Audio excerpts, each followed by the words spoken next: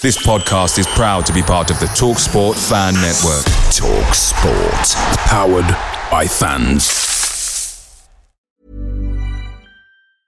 You should celebrate yourself every day, but some days you should celebrate with jewelry. Whether you want to commemorate an unforgettable moment or just bring some added sparkle to your collection, Blue Nile can offer you expert guidance and a wide assortment of jewelry of the highest quality at the best price. Go to BlueNile.com today and experience the ease and convenience of shopping Blue Nile, the original online jeweler since 1999. That's BlueNile.com. BlueNile.com.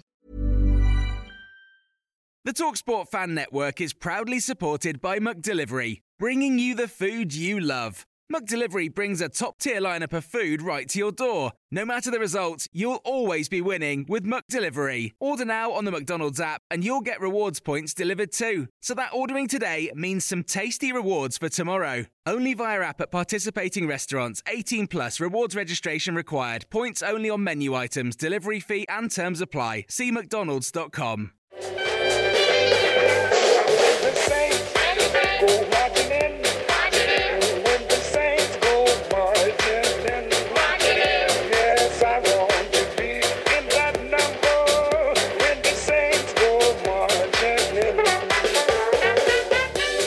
Hello and welcome to the latest edition of the Total Saints podcast. This is our weekly get-together to discuss all things relating to Southampton Football Club. Now, as always, we're live streaming our podcast on Facebook, YouTube, Twitter and Twitch. So if you're watching along and it's Sunday night, you can leave your comments and questions as we go. A massive thank you to our TSP patrons. We couldn't do any of this podcasting without you. You can visit patreon.com/Total Saints podcast to find out more about getting involved. And thank you also to our sponsor for this week, NordVPN. NordVPN is great if you're looking to add extra layers of security to what you're doing online. You can protect yourself and your information whilst using public Wi-Fi on any device, and you can also use it to access streaming sites around the world. You can grab your exclusive deal by going to nordvpn.com/Total Saints to get a huge discount off your NordVPN plan, plus 4 months for free. It's completely risk-free as well with Nord's 30-day money-back guarantee, and you can find the link in the show notes for the podcast and in the YouTube description. Now, coming up on the pod this week, getting anything at Anfield was always going to be a tall order for the new manager in his first game, and so it proved. We'll discuss what happened. Saints also progressed in the League Cup in midweek with a, well, should we say less than convincing win over Sheffield Wednesday. We're going to look back at that game, and we'll have a little look ahead to what needs to be done during the World Cup break. My name's Martin Stark, and I'm joined this week by Steve Grant, the owner of Saints Web, Glenn Delacour, the writer of the blog League One -10, and Jacob Tanswell, who's the Southampton reporter for The Athletic. Underpinned by our TSP patrons, this is episode 214 of the Total Saints podcast. Your home for everything Southampton FC. From dedicated Saints insight to exclusive interviews. Live on YouTube every Sunday and available to download wherever you listen to your podcasts. This is the Total Saints podcast. Nathan Jones's first game in charge ends with a 3-1 defeat at Anfield. Glenn, what can we take from the new manager's first game? What were the positives? I think most people would say that it was a better performance than we probably would have got under the previous manager. We had a goal threat, which was nice, and in the main, we seemed to, quite positive. We tried to play on the front foot most of the time. I think overall, it's a fairly decent performance. We obviously haven't got beaten by an embarrassing scoreline, which is always the first thing you look for. I like the second. I like the second half. I like the fact that we had all the sort of like main chances of the second half and forced their goalkeeper to do some work, because we just haven't been doing enough of that throughout the season. You could argue that Liverpool were slightly off the gas in the second half because of all their players going to the World Cup and all that sort of stuff, and they basically won the game by half time. But there have been games where we've had a set of circumstances where we could have gone for it this season, and we just haven't done so. So I was encouraged by that. We let in poor goals, which ultimately killed any chance of getting something out of the game. But I was just quite impressed the way we played, even when 3-1 down. But the key part of the game for me was after we got back to 1-1, there seemed a bit of lack of belief in the rest of the first half, and that was when we seemed to step off a little bit. And I think that's what Nathan Jones was probably alluding to, saying that we didn't sort of like stay in their face the whole game. But overall, I'm kind of quite happy that one's ticked off, and now we'll have the break, and hopefully things will start better when we get back. It was an entertaining first 10, 15 minutes, Steve, that's for sure. Yeah, it was all action and kind of mirrored. Was it? I can't remember if it was last year or the year before where we also went up there and we should have scored inside about 20 seconds. And then within a minute, we were still 1-0 down. And it kind of felt like just a really open game where neither side was particularly interested in defending too much. I mean, it's noticeable that we were able to get a lot more crosses into the box than we've done in previous games. But I mean, I'm not necessarily sure that was altogether sort of a change of attitude or a change of system from our point of view. I think it was more just that Liverpool's fullbacks were in the same way as our fullbacks absolutely don't close the ball down enough in wide areas. Liverpool's fullbacks were quite happy for us to sling the ball into the box as well. I mean, obviously Adams got that early equaliser with a from the set piece, just running across in front of the keeper, getting there before Alisson got there, and Alisson again had to make a really good save from Adams again in the second half. So we created plenty of chances. Thanks to Liverpool's defending clearly their defence isn't what it was even a year ago, really, but certainly nowhere near what that imperious defence was when they won the title. And we caused them plenty of problems. I mean, I think, to be honest, both keepers were their side's best players. It could easily have finished 6-1. It could easily have finished 3-3, but for either better finishing or not so good goalkeeping.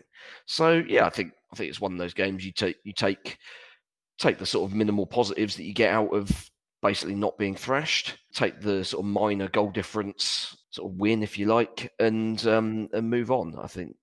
I mean, at the end of the day, our season isn't ever going to be judged by our record at Anfield. Yeah. Get out of there alive, and now you've got 4 or 5 weeks to put a plan of action in. The only problem is that the only 2 players we've got going away are basically our 2 centre backs. So creating a defensive system is going to be a little bit of a struggle, I feel, unless. That Lincoln game and even the Brighton game is going to be Coletta Sarr and Lianco as the defensive 2, which kind of seems unlikely. Unlikely, yeah, unless they have a hell of a 6 weeks. Jacob, we'll get onto your day yesterday a bit later. Anyone that follows you on social media will know it was a long one, shall we say. Just focusing on the game, what were the main differences for you with the new manager in place? Could you see what he was trying to implement, or was it more of a watching brief? Yeah, I was pleasantly surprised by how brave he was, actually, because I did expect them just to come, perhaps sit in like a mid to low block, Southampton, and then just go route one. And from early on, I saw a team that were a lot more on the front foot, and they felt like they actually were playing to a plan. And they were naive at times in that first half. So it was exactly basically like a Ralph Hasenhüttl performance in a way, in terms of being brave, but then still having those vulnerabilities at the back. And I know Steve talked about not having Bella, Kocho and Salisu, but I think that could be a blessing in disguise during the World Cup break, because as Nathan Jones alluded to afterwards, he felt the first half was quite passive. And from what we've seen this year, that's probably the most aggressive Southampton have been. So it just speaks volumes of how, passive they've been throughout the season. The reason why I think it's a blessing in disguise is because Southampton kept getting cut through on the counter, on transition all the time, because they weren't putting enough pressure on the ball from Liverpool's defence, which meant they could play out from the back quite easily. So I didn't think it was as much a centre-back problem, because they're obviously told by Nathan Jones to stay quite high, to stay aggressive on the front foot. But it was just so easy to play out from Southampton's press. They tried to press, but they weren't aggressive enough. So that alludes to Nathan Jones's comment about being passive. So I think if they can get to work in a 6-week break, just to work on those pressing systems, to work on just being more aggressive, more front foot, punching above their weight, which Jones repeated a number of times already. I'm really looking forward to seeing and encouraged by what Jones has done, because I thought he would come in and just sit back and go direct, when actually he was a lot more expansive. So overall, it was a really good learning lesson for him, and I think there's plenty more to come. It's those defensive frailties again, isn't it, Glenn, that he's going to have to work on. That's what cost us yesterday. We kept getting caught a little high. I don't think as fans we really learn anything other than he's going to have his work cut out with the young, inexperienced squad of players that he's got to work with.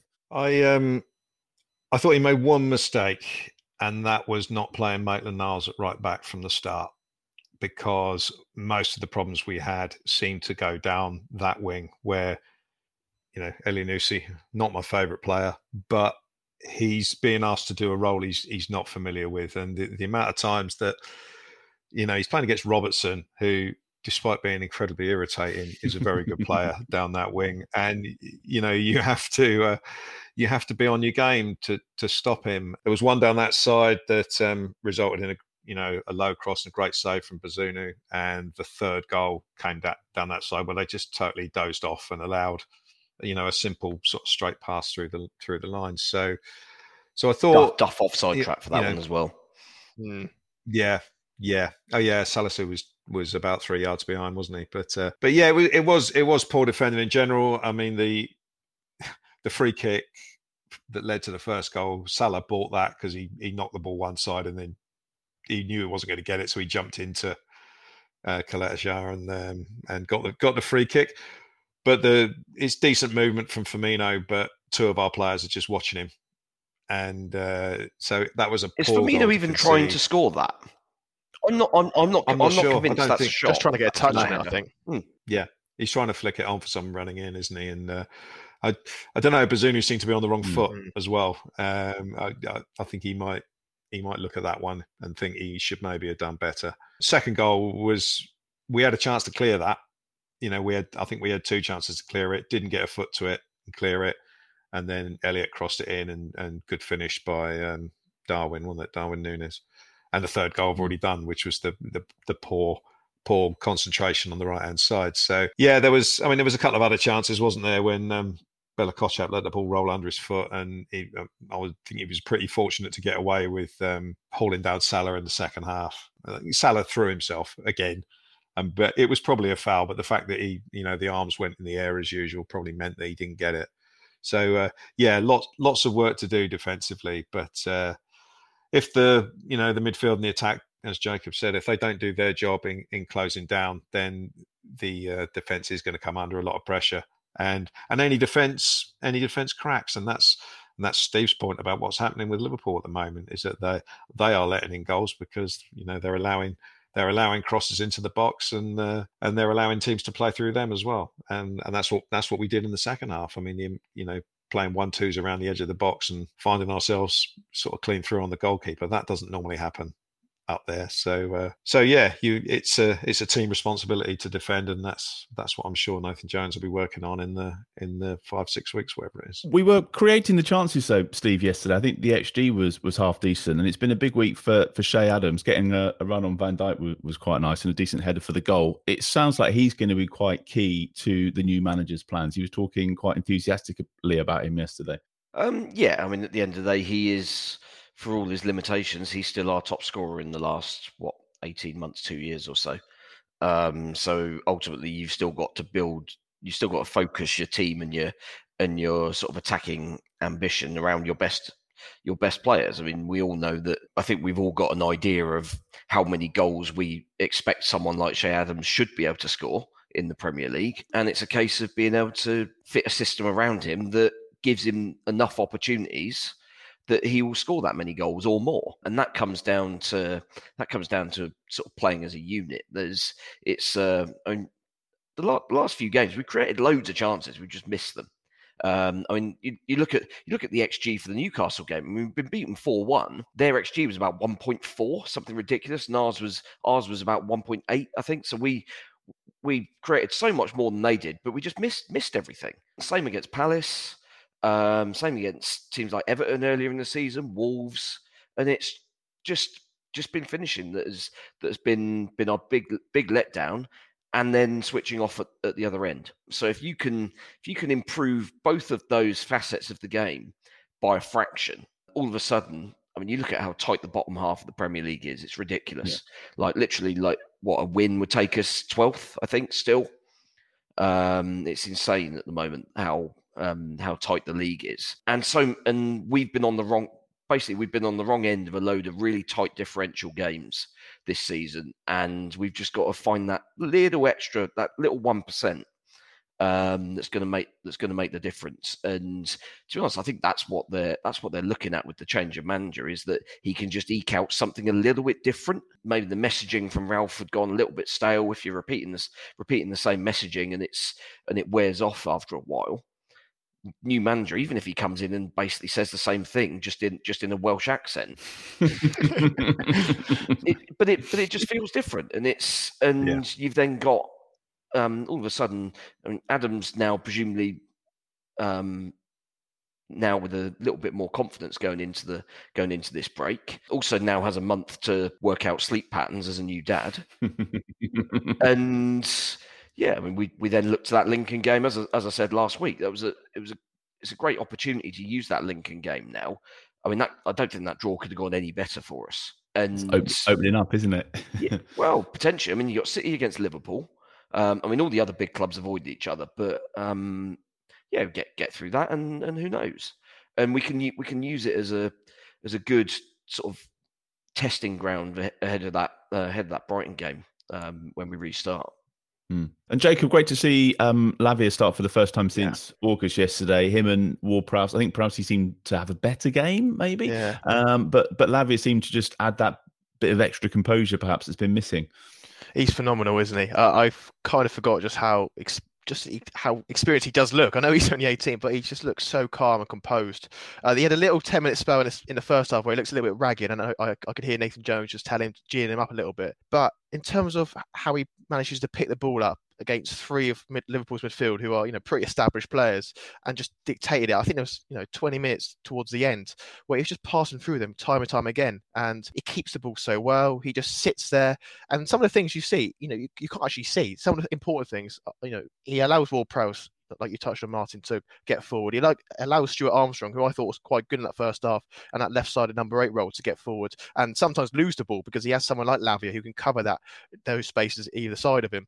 So just having that player Lavia back is, it's going to be so important, and it's really important. I think Jones said it afterwards as well, that they don't overdo him, because you saw that he's still feeling it. He did so many recovery runs towards the end, and you just saw that there was going to be cramp coming up shortly. So it's important that Southampton don't rest too much on him, which I think Hasenhüttl was guilty of doing after 3 or 4 games practically. So they've just got to manage him well, but with Lavia, Southampton are a completely different side. So much better in possession, looks so much more polished, organised, and our midfield suddenly has a little bit of shape. Because if you see some of the games that Southampton have played, West Ham second half, they're all over the place, and it's caused them basically to sink into their shells. You saw that in the second half against West Ham and Bournemouth. But if you have Lavia, someone who could just, basically take away any pressure, can keep the ball, and it's going to be so important in those crunch moments. So hopefully he can just kick on from here. And it's a shame that he didn't get into the Belgium squad, because I thought he would. I'm Sandra, and I'm just the professional your small business was looking for. But you didn't hire me because you didn't use LinkedIn Jobs. LinkedIn has professionals you can't find anywhere else, including those who aren't actively looking for a new job, but might be open to the perfect role, like me.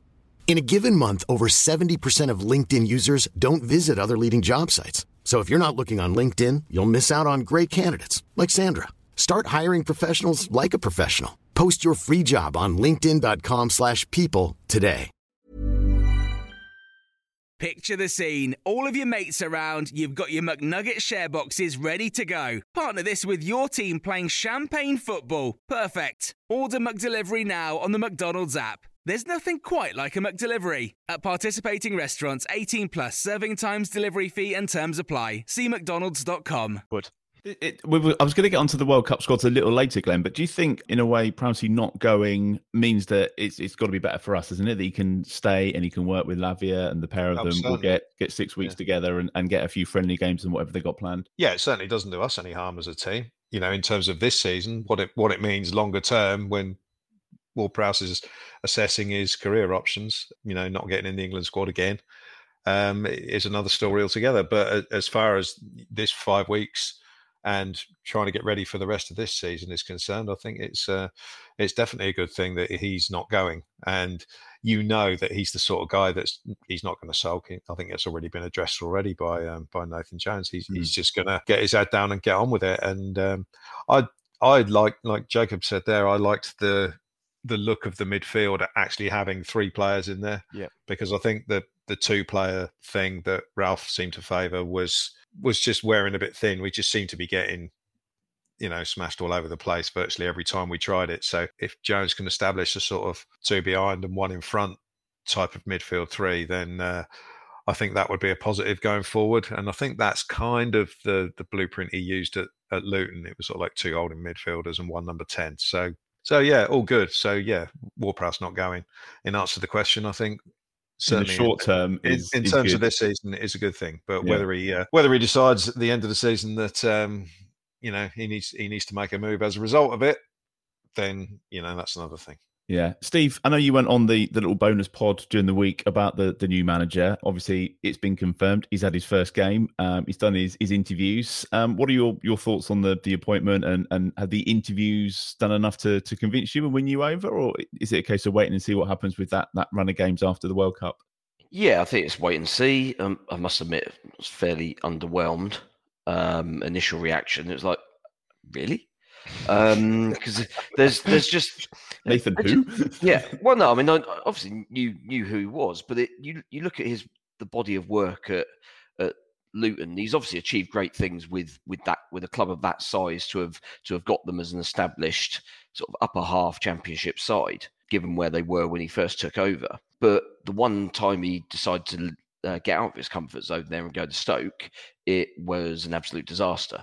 Now, whether that's just a case of it's just one of those jobs where anybody who took that Stoke job at that time was basically doomed to fail because of the circumstances at the club.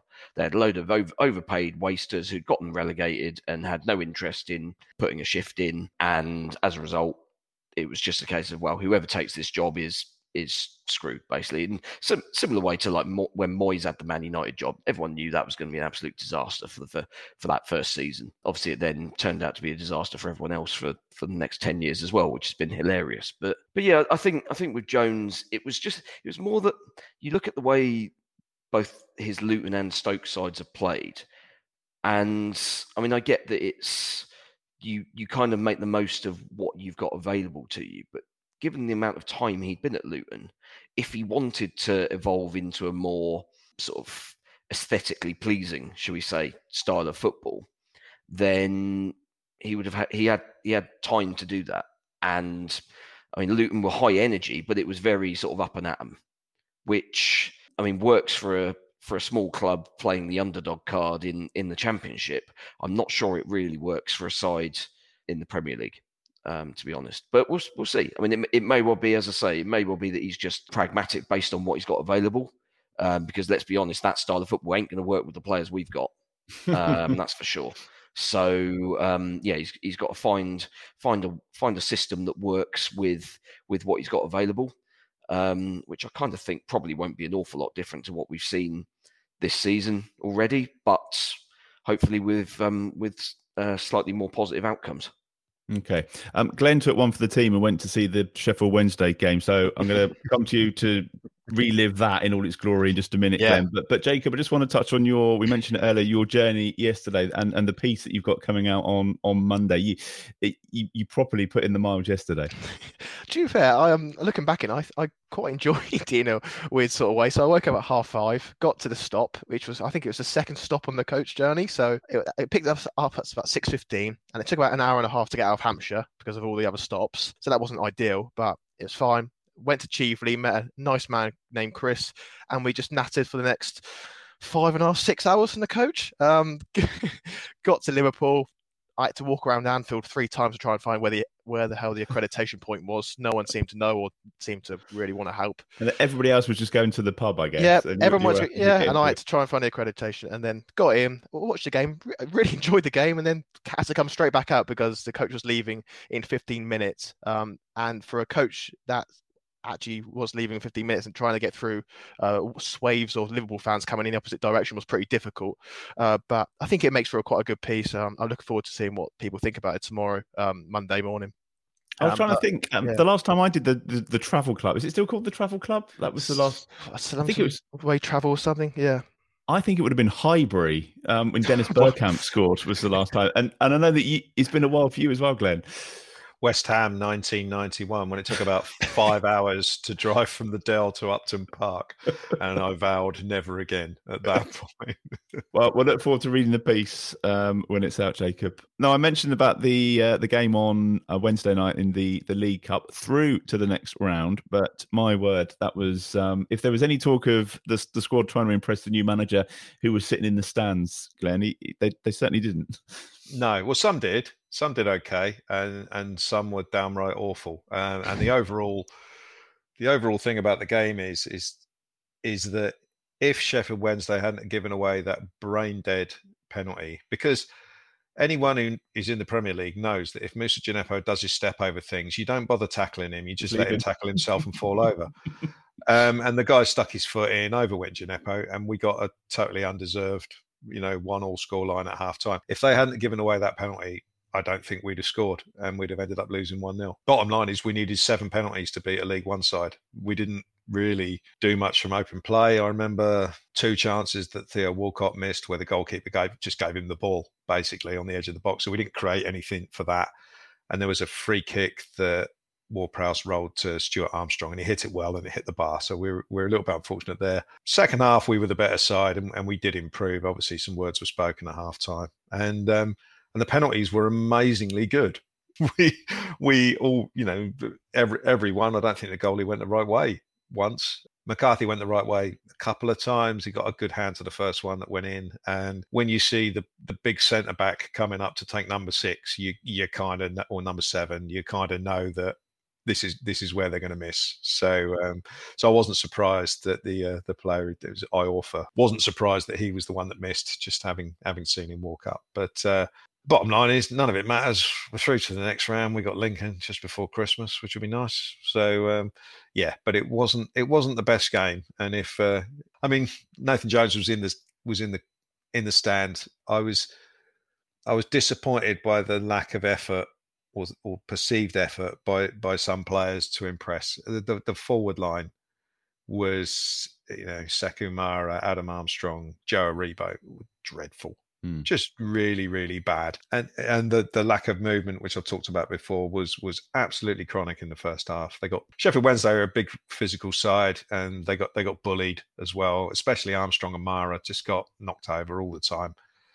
There was no strength there, and Joe Aribo looked like he was playing in moon boots. It just didn't move. It was just, I know he's very languid in style, but that only covers so, that only gets away with so much. I just thought it was disappointing from the forwards, and that's why we struggled. And it comes back to Steve's point earlier on. Che Adams is the best striker we've got by a long, long way, and despite all his flaws. So. But anyway, we won the game. We're through to the next round. I did find it funny when they were doing the penalties and they're all on the halfway line, like you have to, or in the centre circle, and they're all holding on to each other and they're all cheering like it was the semi-final of the Euros. Yeah, not like we've just beaten the League One. Yeah, very, very interesting. Jacob, a couple of people mentioned Ruben Sellers-Stewart says, with Chris Cohen coming in as set-piece specialist, has there been any talk about what Ruben Sellers' role might be? That was a big night for him, wasn't it? He got to do the press conference before. He got to do, obviously, the team talks. They had that little huddle on the pitch afterwards. Yeah. And he just impressed whenever he was in front of the media. And from the team were definitely playing for him. Yeah, I think Alan Sheehan's going to be the one doing the set pieces. Chris Cohen will be the assistant manager. Ruben Sellers, I was so impressed with him after the game. I think it was a real good opportunity for him to basically introduce himself, because as an assistant coach or first team coach, he hasn't always got the opportunity to speak to the media or speak to the media and through the prism of the media to the fans. So I thought he was really good. I thought he was really clear. And I know it was a stodgy game. It was pretty difficult, but it just felt fairly uplifting towards the end. That's how I took it anyway. It just felt like after such a few, hard couple of months with the tension, with just everything, just feeling in the balance the whole time, just have that win that little bit of a celebration, that little trundle to Alex McCarthy, congratulating him on saving that penalty, and Sellers, getting the team in that group, and then afterwards he just installed so much confidence in that team. He dismissed any notion of getting relegated. He's got such big belief in these players, and you can see why the players really, really like him. In terms of how his role will change, I think he will still be a real vocal presence on the training ground. Like I say, in pre-season, he led most of the sessions, and that was concerted plan by Sport Republic to take the burden off Hasenhüttl, who they thought was just basically the only voice, and they needed a bit of a freshen up. Issue was when the competitive fixtures came in, Ralph then came back in. So I think Nathan Jones likes to share it around a little bit more. So having with the addition of Carl Martin, 5 dynamic coaches who can all coach really, really well on the grass, it's only going to be a positive. Sellers' strengths lie in shape and structure defensively, so he'll take the defense in that side of the game, and then Chris Cohen, Sheehan, Jones himself, Carl Martin can focus on other aspects. So hopefully over the next 4 or 5 weeks they can really understand that and build that relationship together. I was going to talk about the first half of the season and kind of like do a review, but it feels like the club have already done that. And they've done the review and they've said it's not good enough. They've pulled the trigger. They've got the new manager in.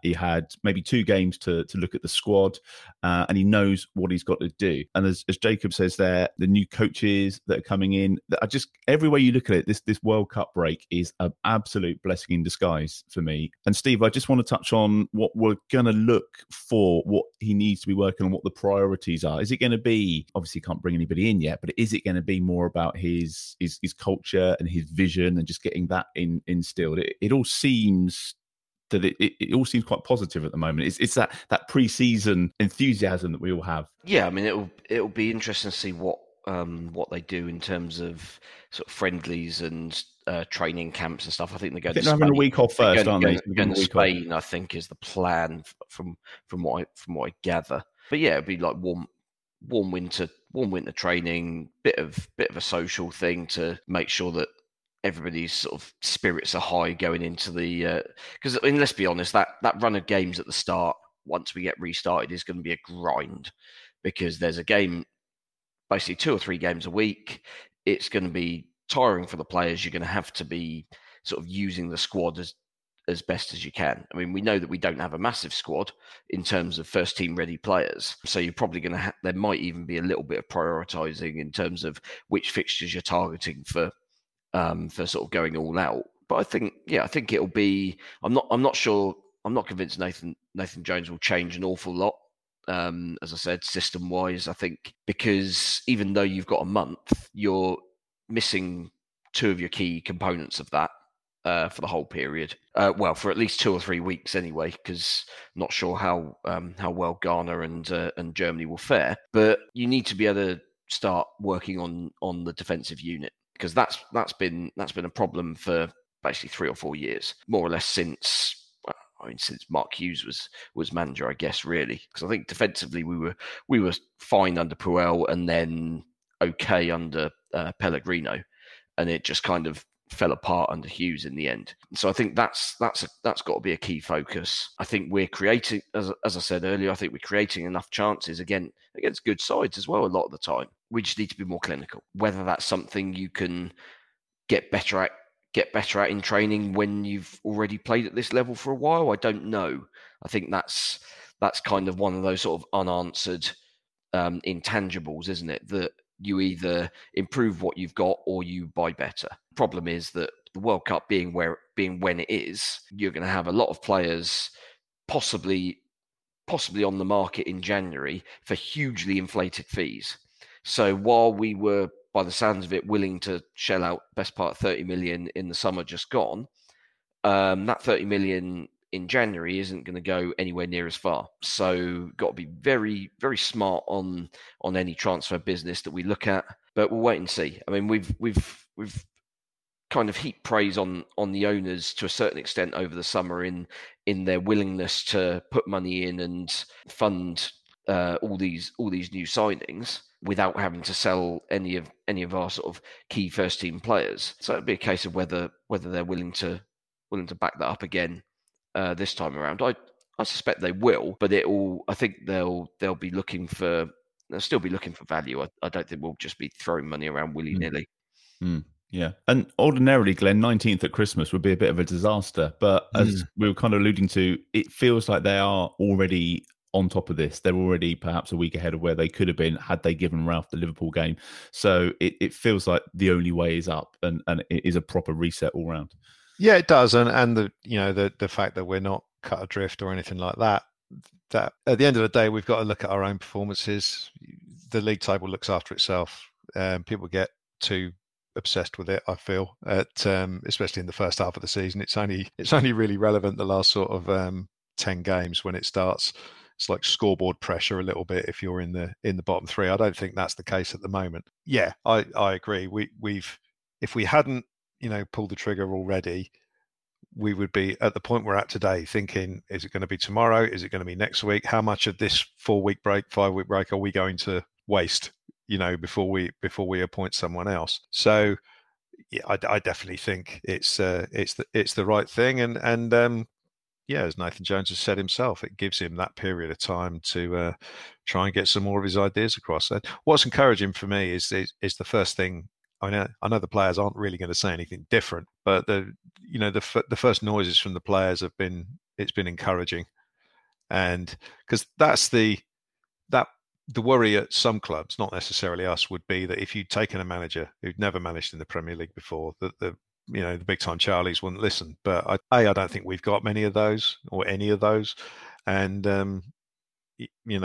and B, it does look like they do seem quite happy, and that will have been music to Che Adams' ears, that Jones is saying that you can get him scoring goals. I can make him a better striker. Now, whether that turns out to be true or not, it's a good thing to hear as a striker, because strikers, it's all about confidence. So yeah, I'm quite happy with the way things have worked out from a timing point of view, and I don't think there's anything to worry about too much just yet.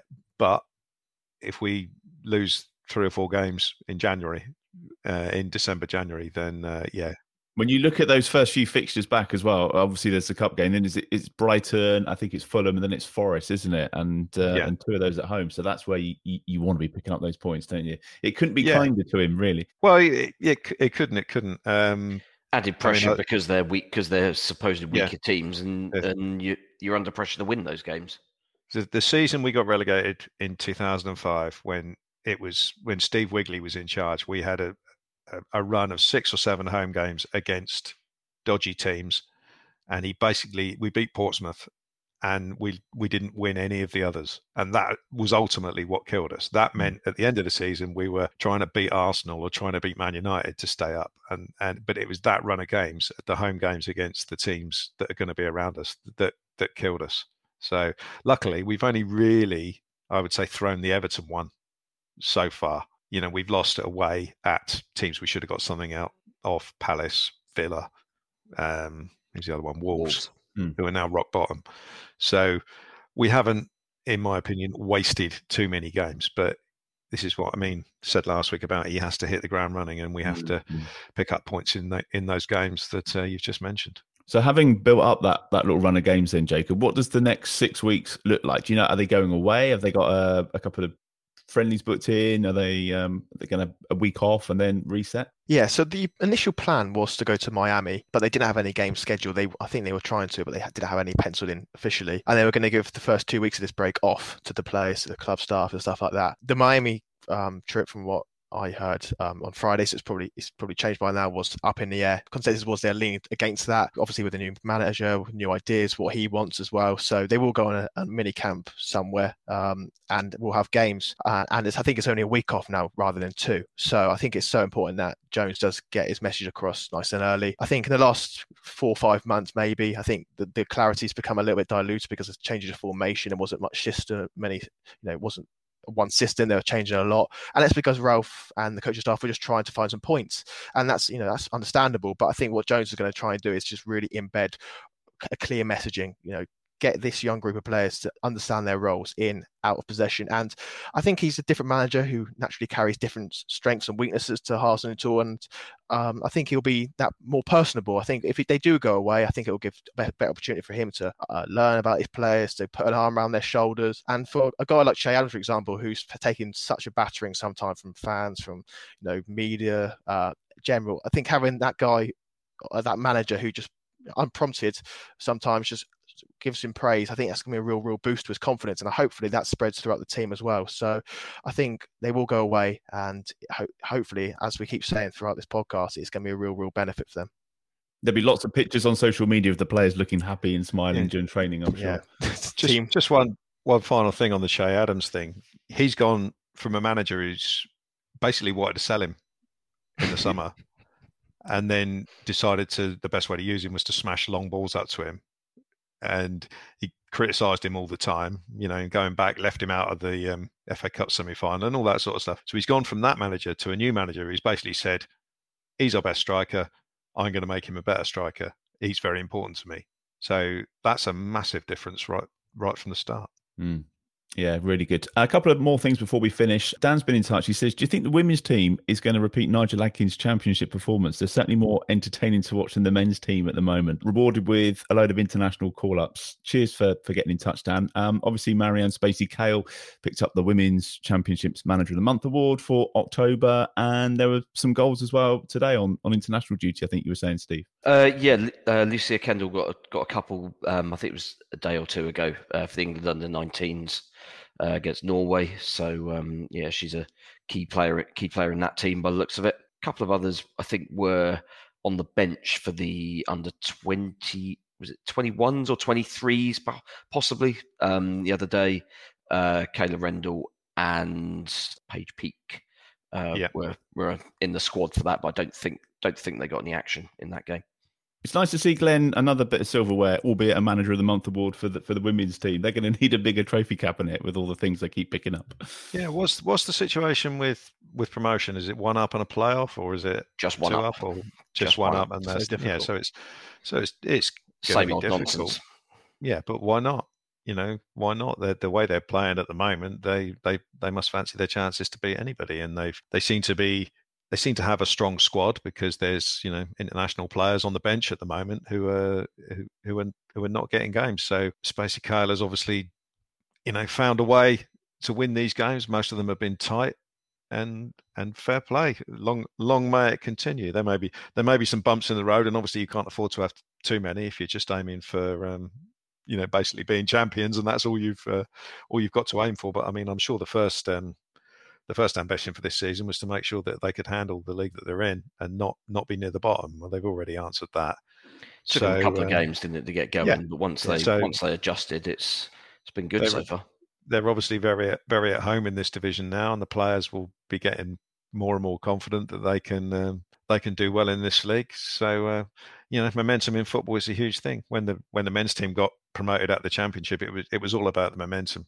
Once we got going, top two all season. So why not? Some good attendances as well. A lot of people taking in the football, which is good. Jacob, there's one other story this week, just with your Financial Times hat on, about the additional borrowing against the club. There was a lot of misinformation, it seemed to me, that was flying around about this. I know you were able to kind of confirm this and sum it up rather eloquently in just one tweet, I think, about what's going on with this and the money from America.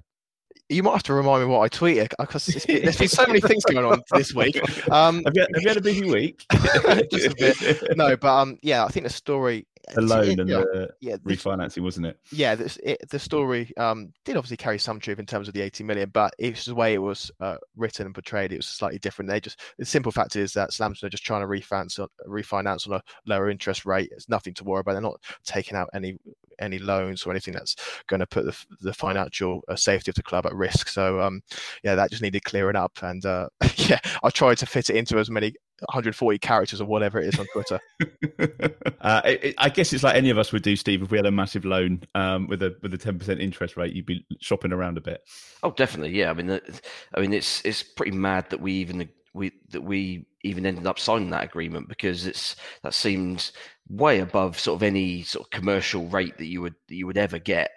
And I mean, the Premier League football club would seem to me, with the Premier League broadcast money and the parachute payments, if you go down, would seem to be just an absolute dead cert that you get your money back. So for them to be charging those sort of interest rates and for us to agree to it was pretty silly, I think, really. But yeah, I would assume that the new deal is on much preferential rate. So yeah, should save us a fair few million over the next decade or so, I suppose. You don't need Martin Lewis on the podcast to work that out, do you? I guess. No. Just on the predictions as well. One of us got the score right yesterday. Do we know who that is? The guy that's smiling, bottom right hand corner, like a Cheshire cat. Yeah. So that means going into the World Cup break, producer Alex is still top of the league, 14 points. Then it's Glenn and Alfie tied on 13. Somehow I've got 8, and then Ben's on 6, Steve's on 6, and Jacob's bringing out the rear on 5. Oh, I'm going to change from the after World Cup break. I'm going to stop predicting Southampton to win, because I think I've predicted Southampton to win in every game but one. So I'm actually going to do it calculated this time. So, it's because you're new to this. Yeah. You're like a crap Mark Lawrence. We haven't dragged you down to the cynical level of the rest of us yet.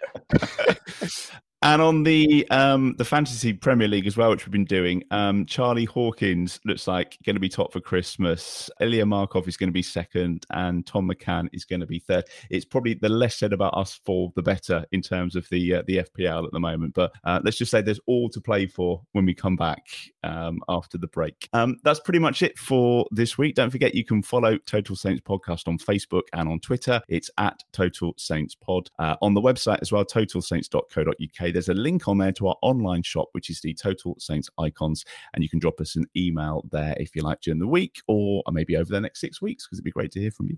We're also on Patreon, where you can find out more about supporting the podcast with a monthly contribution. It's patreon.com/Total Saints Podcast. We've got 4 tiers on there, ranging from £5 to £20 a month, and each comes with their own perks, including weekly shout-outs for those patrons in our Francis Benali or our Mick Shannon tier. So thank you to Dave Melton, Mark Adkins, Matt Hall, who are in our Francis Benali tier, and also Colt Baker, Dave Ernsberger, Ed Busy, Nick Higston, Phil Cook, Matt Rose, and Nick Reed, who are in our Mick Shannon tier. Thank you, Glenn. Thank you, Steve. Thanks to Jacob for your time. Thank you for listening. No pod next week, but we are planning on doing one after the England game, so we can just review the World Cup and how that's going, and any Saints news that may have dropped or broken. If I don't see you before, have a great Christmas, and enjoy the World Cup, and look out for the announcements and some extra special pods coming soon. Away days are great, but there's nothing quite like playing at home. The same goes for McDonald's. Maximise your home ground advantage with McDelivery. Order now on the McDonald's app. At participating restaurants, 18 plus, serving times, delivery fee and terms apply. See mcdonalds.com. Even when we're on a budget, we still deserve nice things. Quince is a place to scoop up stunning high-end goods for 50 to 80% less than similar brands. They have buttery soft cashmere sweaters starting at $50, luxurious Italian leather bags, and so much more. Plus, Quince only works with factories that use safe, ethical, and responsible manufacturing. Get the high-end goods you'll love without the high price tag with Quince. Go to quince.com/style for free shipping and 365-day returns. This podcast is proud to be part of the TalkSport Fan Network. TalkSport. Powered by fans.